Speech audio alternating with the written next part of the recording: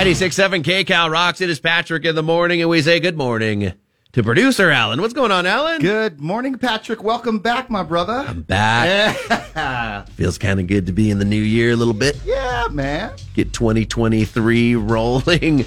A lot has happened over this weekend, a lot of crazy stuff. Yes.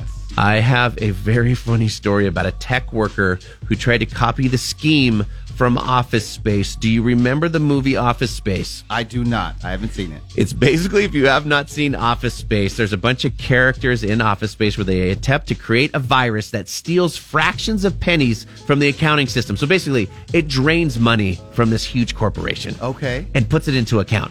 Totally illegal. Right. Stealing, right? Yeah. Seems like a movie, right? Uh-huh. A guy tried it in real life. No.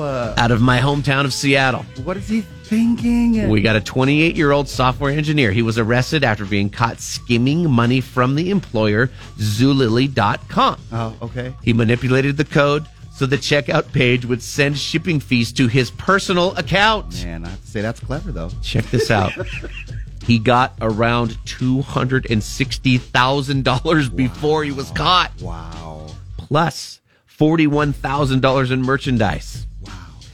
$300,000 this guy has basically stolen, and that's funny. That's what was going to be stolen in the movie. Around $300K. So he copied it to a T. Keeping it legit. Yeah, right. A man told detectives the plan was inspired by Office Space. He even outlined the plan in the file in his laptop, which was titled Office Space Project. man. He's been charged with 2 counts of theft in the first degree and 1 count of identity theft in the first degree. My own hometown. So you're stealing.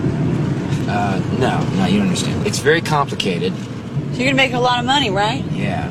It's not yours? It becomes ours. How is that not stealing? Patrick in the morning, only on 96.7 KCal Rock.